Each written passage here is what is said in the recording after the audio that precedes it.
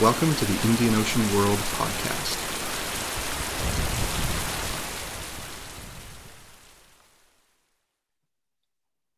Hello, and welcome to the Indian Ocean World podcast.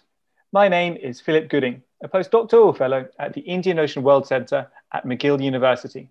Today, I am very pleased to be joined by Professor Alexandra Kelly, who is an assistant professor of history and anthropology at the University of Wyoming.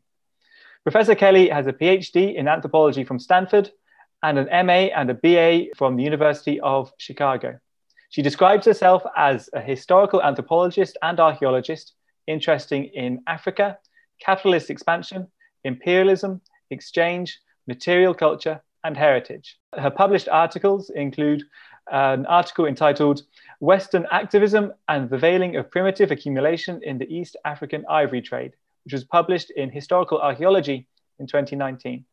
In this podcast, she is going to discuss with us her forthcoming book entitled Consuming Ivory, Mercantile Legacies of East Africa and New England, which will be published later this year with the University of Washington Press.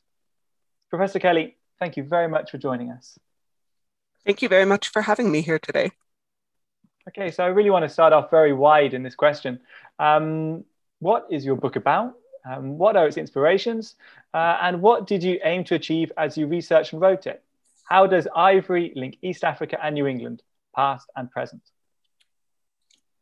So I think that I'll start with an overview of what I was trying to do with this book, and then maybe talk a little bit about how it came about. But the aim is to produce an interdisciplinary approach that's tacking between anthropology and archaeology and history, and tracing the way that the circulation of ivory is wound up in global and historical narratives about Africa's cultural and natural heritage.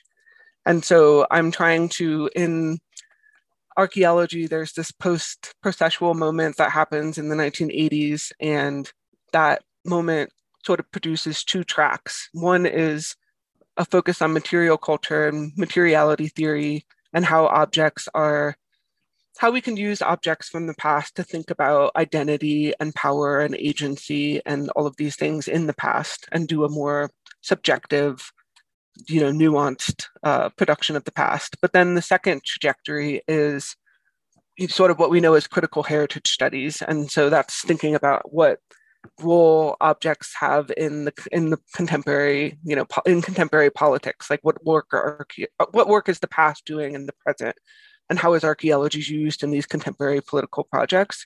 And I ended up sort of on that track just because of my advisors at Stanford University were Lynn Meskel and Ian Hodder, who are both big figures in this post-processual movement and critical heritage studies and materiality theory and so on.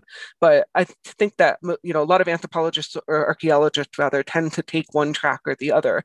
And I didn't really set out deliberately trying to do both, but the way that when I ended up stumbling upon the ivory trade and was thinking about the significance that ivory has both in the past and the present, it just really synced well with that dual aim of post-processual archaeology. But it was kind of ironic because as an undergrad, I was doing Near Eastern archaeology, and I was, in the anthropology department at the University of Chicago, and taking a lot of classes at the Oriental Institute. And it was in that context that I sort of got introduced to the Indian Ocean and this idea of the Indian Ocean being this pre-modern world system, and, the globalization and cosmopolitanism and so on. And then I was supposed to do a field school in Egypt that got canceled after 9/11. And I ended up doing a field school or study abroad program in Tanzania instead. And so I had, done some Swahili and Arabic, and did this field school in Tanzania, which was absolutely incredible because we took like 8 weeks of courses at the University of Dar, and then we were doing research and camping in the Serengeti, and then we went back to Dar and did homestays. And so it was, a pretty elaborate field school experience. But when I ended up getting into the anthropology program at Stanford, they have a very strong Africanist present in the anthro program. And so it just made sense to sort of look at the Indian Ocean from an African perspective. And so things sort of unfolded from there. So I originally thought that I would look at the indigenous appropriation of Western commodities, sort of in the vein that Jeremy Prestholt has done, and Pedro Mercado and Karen Palaver. And so I was, looking at 19th century trade routes, and I was really lucky to get involved in Paul Lane's HEOL project, which was Historical Ecologies of East African Landscapes, when he was at York, and believe he's just now newly at Cambridge. But when he was focusing on the ivory trade and had a bunch of PhDs working on different aspects of the ivory trade, and had sort of suggested that the symbolic dimension of the ivory trade and ivory consumption would be, something that I could contribute to that project. And he had another grad student, Ashley Kutu, who was doing the isotopic analysis of ivory, and the symbolic stuff ended up being like too much. And so I sort of said, okay, I'll look at that. And then I was back in Connecticut, because I'm from Connecticut, and I thought to visit this town, Ivoryton, which is just a few miles away from where I grew up. But I knew of, there's a famous theater there where Katharine Hepburn got her start, and sort of the seasonal playhouse. But I didn't really know anything about it except that. And I had never thought about why it was called Ivoryton. So I went there one day when I was on winter break, and I was just shocked because the entire town is covered in elephants. There's elephants on every sign. And if you go into the Ivoryton Library, there's this case of ivory objects sitting in the back of the reading room, and elephants all over the library. And so I just was super surprised to see this, the symbols of Africa like being displayed so prominently in this little town in Connecticut. And it was ironic that, as somebody that always did research so far away, that I would find this kind of anchor to what I was looking to do, really close to where I had grown up. But I ended up doing some research at the Ivoryton Library, and I wanted to use this collection of ivory objects as sort of an anchor for thinking about these mercantile relationships that existed between New England and East Africa. But the sort of short version of the history is that the Salem merchants in Massachusetts were getting outcompeted in Boston by Boston and New York in like China and India, and were looking for a niche market. And they have been doing some like hide trading in Madagascar and sort of hopping up and down the East African coast and trading in Aden. And then at the same time, the Sultan of Oman had been getting more involved in the East African coast, and then moves the capital of the Omani Empire from Muscat to Zanzibar. And so there was this kind of convergence of global ambitions with the Omanis and the Americans on Zanzibar. And it was, the fact that the Americans were the first to establish a consulate on Zanzibar is sort of surprising when we think about the way that that history is narrated, and that, the British and the Germans and other European powers are the ones that colonized that region. We don't really think about Americans having an early history there.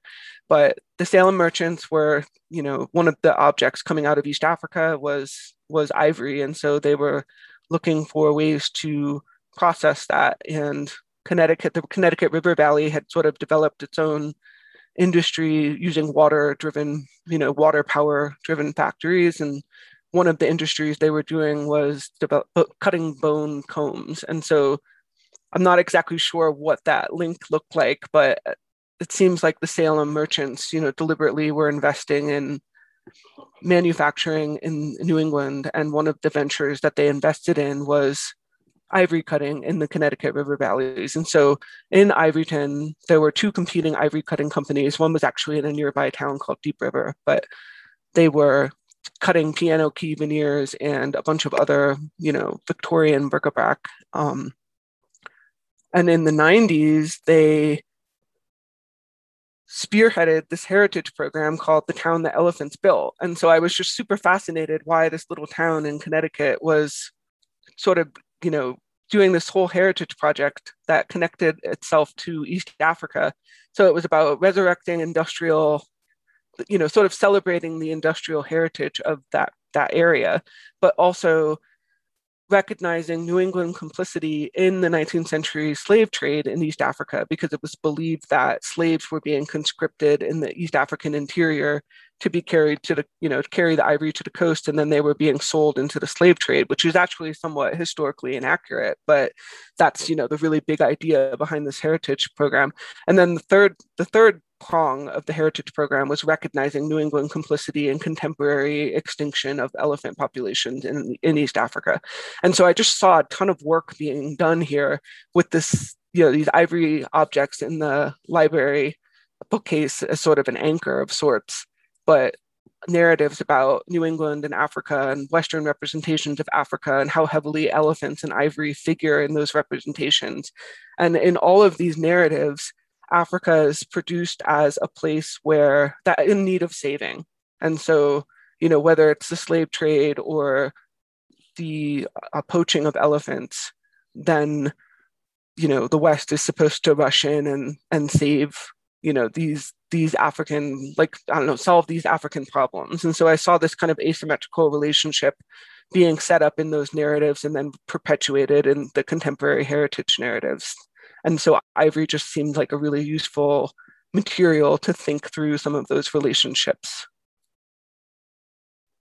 That's absolutely fascinating. Thank you so much for describing your book in such detail. I'm absolutely fascinated by the way that your book, I suppose, challenges conventional paradigms of both space and time. Thinking about the fact that you think about the Indian Ocean world, but taking that all the way across the Atlantic. And also in terms of time, you take a very longue durée perspective about how there's an ongoing thinking from the Western perspective about Africa. That is contrary to how we might split things up into pre-colonial, colonial, and post-colonial period, that there is actually a continuum there. And I found this absolutely fascinating about your book. I just wondered, on a kind of taking on those threads, one of the things that is very interesting is the fact that Americans haven't had that much attention been given to them in the context of the 19th century Indian Ocean world. And I wondered what happens if you do center Americans in it, or not so much center, or if you give them more of a place. So I think most of the time when we're thinking about the 19th century, as you said, we think about the British, the French, and I suppose to a lesser degree, the Germans, in terms of outsiders coming in. What happens if you center Americans instead, or as well as in this context? I think my first reaction is that it was definitely I was definitely disappointed that by following the ivory, I was led out of Africa. So I wasn't looking at indigenous appropriation of Western commodities anymore, but I was also doubly disappointed that following the ivory also kind of led me out of the Indian Ocean. But I do think that, I think that there is something really interesting about thinking about the American history in the Indian Ocean, and particularly when we follow it into the present. And I don't know, not to get into too complicated a discussion about the book, but a large part of the narratives that the West has about Africa are mediated through the East and these Oriental notions. When we're talking about the Western anxiety about the slave trade in East Africa, there is the villains of that are these Asiatic traders that are supposedly like the cruel Arab traders that are enslaving Africans into the Indian Ocean system. And then when we talk about the contemporary anxieties about elephant extinction in East Africa, the villains of that saga are sometimes African poachers, but are often these East Asian traders and people that are trading in ivory, and the ivory queens and kings and so on. And the villain is also Asian consumption of ivory, because the perception is that Westerners are not consuming ivory anymore, even though that's not exactly true. But it's interesting to me how, even if we're looking at something specific like this trade relationship between Zanzibar and Salem, Massachusetts, and Connecticut, that those are still global histories because they involve ideas about these regions that are really expansive. So I'm not sure if that exactly answers the question about Americans in the Indian Ocean, but I think it points to ways that we can think about these histories being global and in different ways than we've necessarily thought of before. Yeah, absolutely. And I want to pick up on something that you mentioned in your book about in the Ivoryton Museum, that mostly it is in the Ivoryton Museum, there were industrially made objects. So objects made from African ivory in places like Ivoryton in Connecticut, Deep River. But he also wrote that there's a subset of objects consisting of Indian and East Asian carved objects, ornate beads and boxes, along with an African armlet and an Inuit oval cylindrical object etched with fish. What are these doing here? It seems these aren't things that were carved, these aren't from Ivoryton's heritage or industrial heritage, but they somehow feed into it. I feel like this speaks to what you're just saying just now as well. Yeah, I mean, I believe that the majority of those more exotic objects end up in the assemblage because the executives of the Ivory Company would collect ivory objects when they were traveling. And there's there's some documentation of the Comstock family that was there were two different ivory companies, and then they end up merging eventually in the 19th century. But the Comstock family was one of the big families in ownership of one of the factories, and they do a trip to East Africa and South Africa in, I want to say, the early 1900s.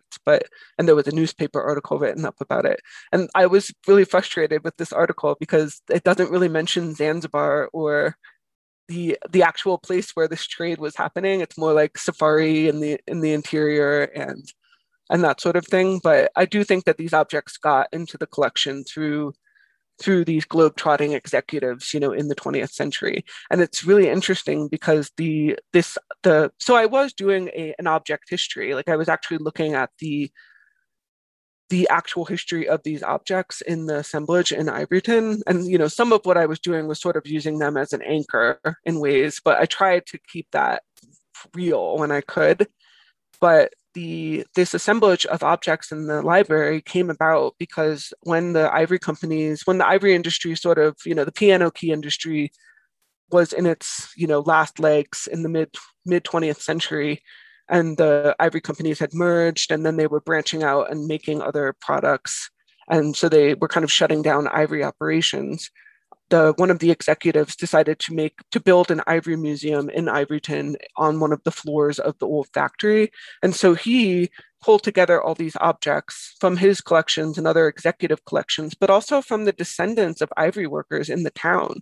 And so people were pulling out pieces of ivory from, attic boxes in the attic and drawers in their houses, and then they end up being donated to the Ivory Museum. And then the Ivory Museum itself shut down, I think in 79 or maybe early 80s, and then the objects sort of dissipated again. And with this heritage program in the 1990s, the objects started kind of coming out of the woodwork again. And the librarian that spearheaded the heritage project her name was Robbie Storms. And I think the whole thing was started because she found some objects and paraphernalia associated with the ivory cutting factories in the basement of the library. But it was, I was really interested in this sort of waxing and waning of these ivory objects and how they were coming together and then disassembling and then assembling again. And every time they assembled, there was like new narratives being produced about the ivory industry and Africa and elephants and so on. So yeah, in terms of these new narratives, or narratives about ivory and Ivoryton re-emerge in the 1990s. In what ways are they different from the Ivory Museum that I suppose closed in 79? What sparks this? Is it the new narratives inspired by, I suppose, conservation narratives? I think the librarian that spearheaded the heritage program, Robbie Storms, had formerly been a high school English teacher. And so when she found these ivory objects and the, archives associated with the factories in the Ivoryton Library, she thought of Joseph Conrad's Heart of Darkness. And at the same time in Connecticut, there was a series, like in 2002, there was a series of articles published in the Hartford Courant that was later assembled as a book called Complicity: How the North Promoted, Prolonged, and Profited from Slavery. And so, it was about how like Northern industrialism was using slave-picked cotton, or Northern rum making was using slave-produced sugar. And one of the chapters was about the piano industry and how the cutting of all of this African ivory was associated with the slaughter of, thousands or millions of East African slaves. And so I think it was just in this moment that she found the objects that it's the thing at the time. The thing to do was to recognize, the industrial complicity in and involvement in the slave trade. And so the heritage narrative that came out of the 1990s was much more ethically situated than the sort of celebration of industrial heritage that was associated with the Ivory Museum. Yeah, and it really came out of the mid-90s were a kind of, I suppose, a seminal moment in this whole slave histories and slave heritage and slave tourism, as you point out in your book, with the development of UNESCO's slave heritage program as well. So I imagine it really taps into that. But I want to quiz you something related to that as well. Is that something that you bring out in your book? And actually also I've mentioned in my own research, and you tap into Stephen Rockall's as well, is about the historical inaccuracies related to slavery and the slave trade and its intermingling with the ivory trade in 19th century East Africa. Perhaps maybe for our listeners, you could just maybe briefly explain what those inaccuracies are. But then also, could you tell us, in your view, why do you think those inaccuracies persist in popular memories, not just in America, but also in East Africa? So I think the history behind the narrative is that the belief was that when traders went into the interior to buy the ivory that was piling up in the interior, that they would conscript East Africans to carry the ivory back to the coast. And then because the Omanis had set up a plantation system, on the East African coastal strip, and you did have some French, the French sugar plantation trade and, Portuguese trade, even, bringing slaves from like the Mozambique area into Brazil and so on, that these ivory porters were then being sold into the slave trade on, in these slave markets in Zanzibar and elsewhere on the East African coast. And I think that this was something that I felt like I had to be really careful dealing with in my book, because I didn't want to suggest that there wasn't a robust slave trade and that there weren't slave markets in East Africa, because there was and there were. But I think I love Stephen Rockall's work, and he makes this art, he's researching the Nyamwezi ivory porters and made this really powerful argument about how the Nyamwezi were, essentially like organizing themselves to match this demand on the coast for ivory, and that it was just a really great story of like African, proactive African engagement with capitalism. So rather than being this sort of passive periphery, it was a really good example of Africans actively engaging with capitalism and organizing themselves in order to bring ivory to the coast.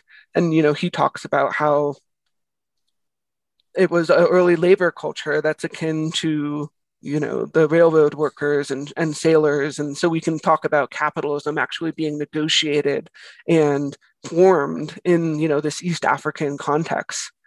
And so I was really influenced by his arguments, and it just seemed like there was something going on with the constant vilification of Asiatic actors in East Africa. And so Edward Alpers has talked about this quite a bit as well, with the Yao and the Kamba. A number of East African historians have highlighted certain interior groups that did actively engage with the ivory trade. And I just wanted to make, I was always going about this with the aim of trying to rewrite and challenge some of these narratives about capitalist engagement in East Africa and colonialism and so on. And so I just was thinking a lot about, because I was thinking about heritage, because of my archaeology background, I was thinking about the way the tourism is narrated in East Africa, and so much of the tourism that is associated with the slave trade, it does conflate the ivory and slave trades. And so I knew that there were East African historians that had made, pretty strong arguments for these two trades being separate. And I was interested in sort of watching how that played out in contemporary tourist narratives. So there's another East African historian named Stephen Fabian who talks about this conflation of ivory and slave trades in Bagamoyo. And I remembered being an undergrad on, doing my study abroad in Tanzania and going on a tour of Bagamoyo with a professor from the University of Dar and our Swahili professor. And he was telling us about how Bagamoyo means, like literally in Swahili, means to throw your heart down, and that it was, associated with the slave trade and the despair that people would feel upon reaching the coast. And then, Fabian in his article talks about how there's like a pre-slavery context for Bagamoyo, which is like throw your heart up, and it's about the elation of caravan traders reaching the coast. And there's a Catholic museum in Bagamoyo that has really sort of highlighted the slave trade and its role in emancipating slaves. And so it just seemed like there was a lot of work going on there in terms of European institutions narrating this in a way that justifies colonialism and capitalist expansion and so on. But there's also a lot of narratives associated with caves on the East African coast, and the idea that slaves were hidden in these caves after the slave trade was abolished and then were snuck out into ships at night. And so that's something that's commonly narrated. When I was in Pangani, people talked about, so Pangani is the terminus of the northern caravan route, and there's a riverfront full of Omani and Indian houses. And the rumors were that these houses had subterranean, basements where slaves were supposedly hidden, and then they would be, at nighttime, they would be secreted out and shipped off. And so it just, this narrative's like really pervasive in East African slavery tourism. And I think on one hand, there is a robust slave trade, and I think there's an importance to highlighting that slave trade and commemorating it, and like the slave routes projects and like the UNESCO Intangible Heritage projects. And so I think that that's really important, and I never want to downplay, the fact that history exists and Europeans are, 100% complicit in it. But what happens when we conflate the ivory and the slave trades? And what happens is that we erase this whole history of active African engagement with capitalism and, like savvy negotiation with colonial agents and imperial agents. And so I feel like it's important to highlight that though there was a slave trade and it was, atrocious, that's a separate history from the ivory trade history, which is a really powerful narrative of, active agency on the part of, East African actors. To what do you attribute like the erasure up to now of the ivory trade in heritage discourse? When we're thinking about connections between America and East Africa, why has it always focused on slavery and slave trades up to now? I guess it seems like, capitalist logic and now neoliberal logic want to produce Africa as a place that's in need of saving in order to justify continued Western intervention.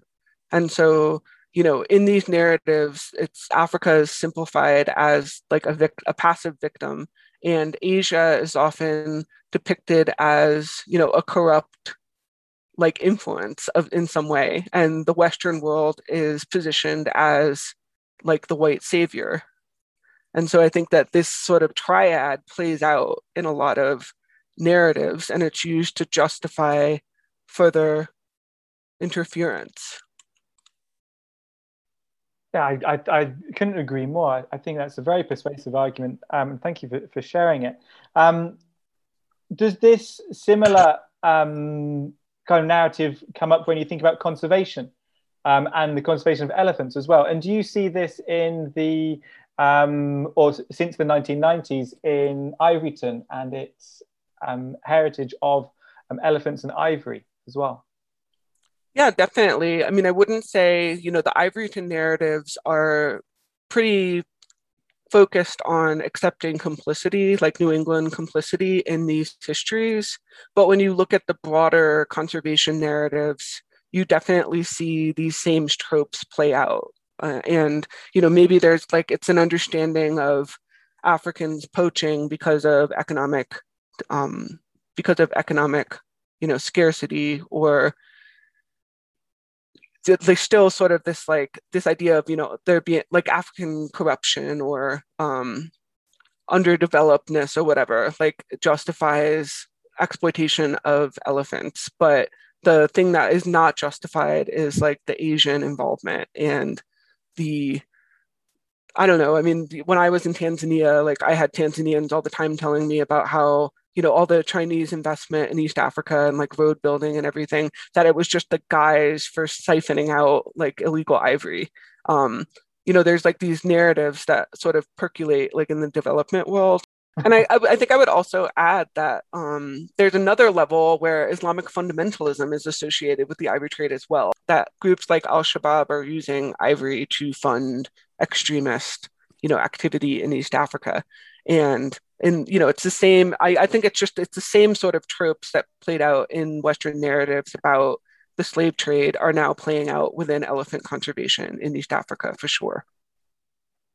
So where does this conservation narrative originate? I'm going to refer to your book again here. One of the things that really struck me as really quite amazing as you teased out about the conservation of elephants in East Africa was that it was only from around the 1930s that Britain in what was then colonial Tanganyika started taking a proactive measure in attempting to conserve elephants from a conservationist standpoint.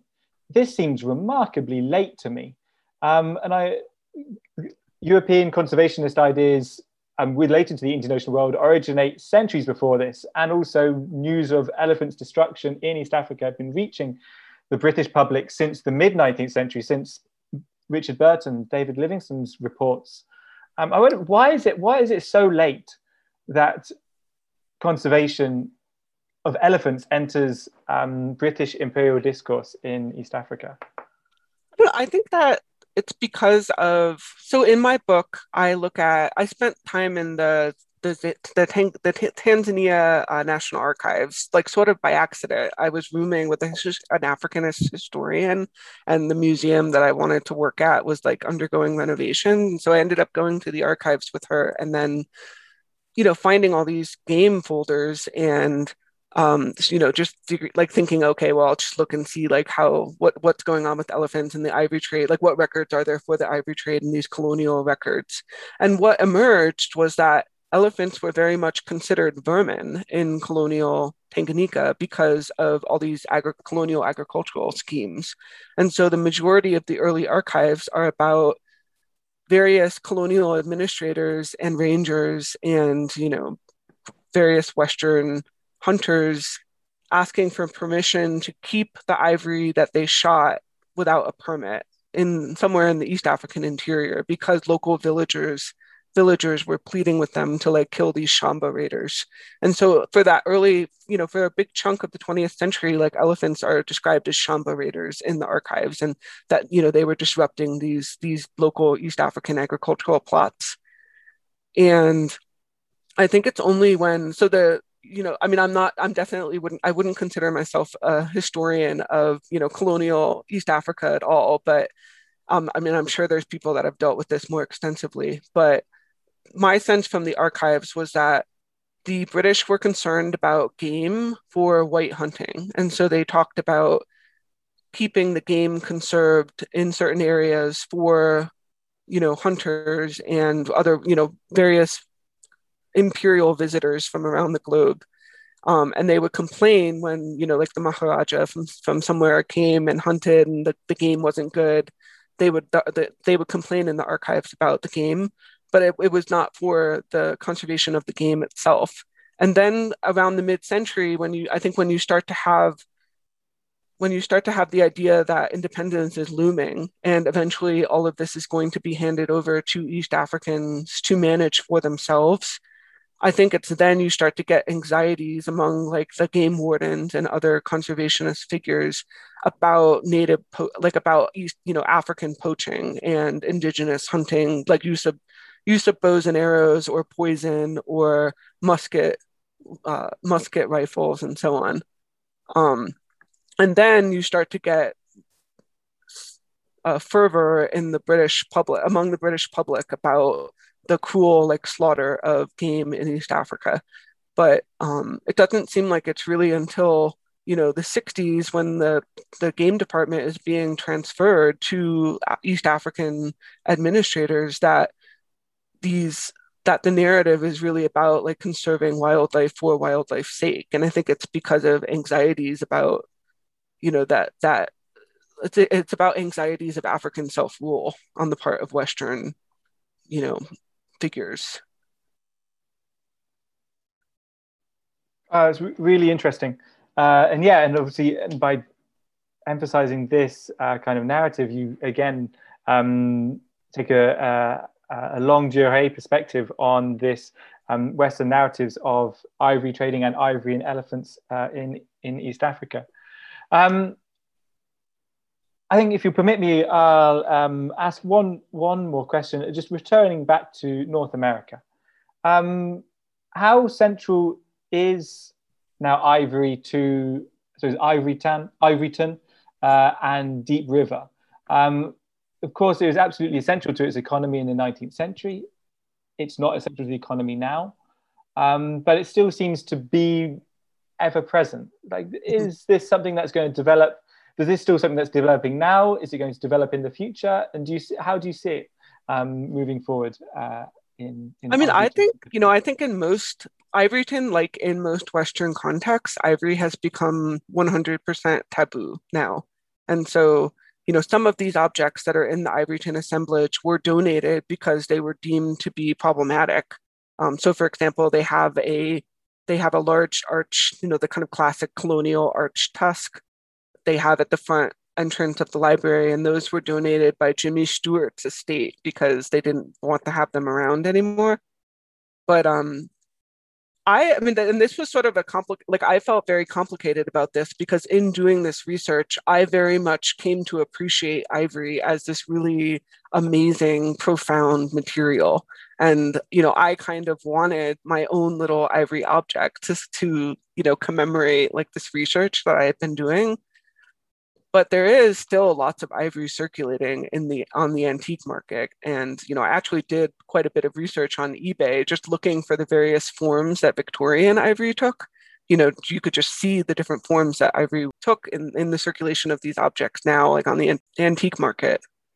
But I feel, I guess I just will say that I feel conflicted about it because I think that there is a really rich heritage of artisanal production that's associated with ivory. And at the same time, I very much appreciate, the majesty of elephants. And, I buy into this idea that we need to conserve them, because they are amazing. But I tried to kind of tease that out in my book a little bit in terms of when we talk about, these animals that become the charismatic megafauna for conservation narratives, we attach a lot of affect to them, and we don't necessarily care about these like thousands of reptiles and insects that are going extinct at the same time. But that when we sometimes in these conservation narratives, we end up prioritizing the non-human over the human. And if there is still a lot of structural exploitation going on that is associated with the conservation movement in East Africa and Africa and globally, there are people that are being harmed within that, and I think that the people have to take priority over the animals. Yeah, it's a highly complicated and interesting development. Well, thank you very much, Professor Andrew Kelly. for discussing your book. It's a very exciting project. I can tell all our listeners now that it is available to pre-order from the University of Washington Press. A link will be included in the description to this podcast. I also want to thank Artisman Chowdhury, who has been making sure that this podcast runs smoothly, and to Renee Mandeville, who will be editing it afterwards. And thank you to you, the listener, for downloading. And once again, my name is Philip Gooding, and you've been listening to the Indian Ocean World podcast.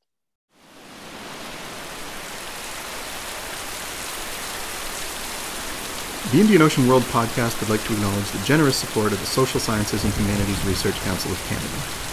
This podcast series is part of the SSHRC-funded partnership project Appraising Risk, Past and Present, interrogating historical data to enhance understanding of environmental crises in the Indian Ocean world.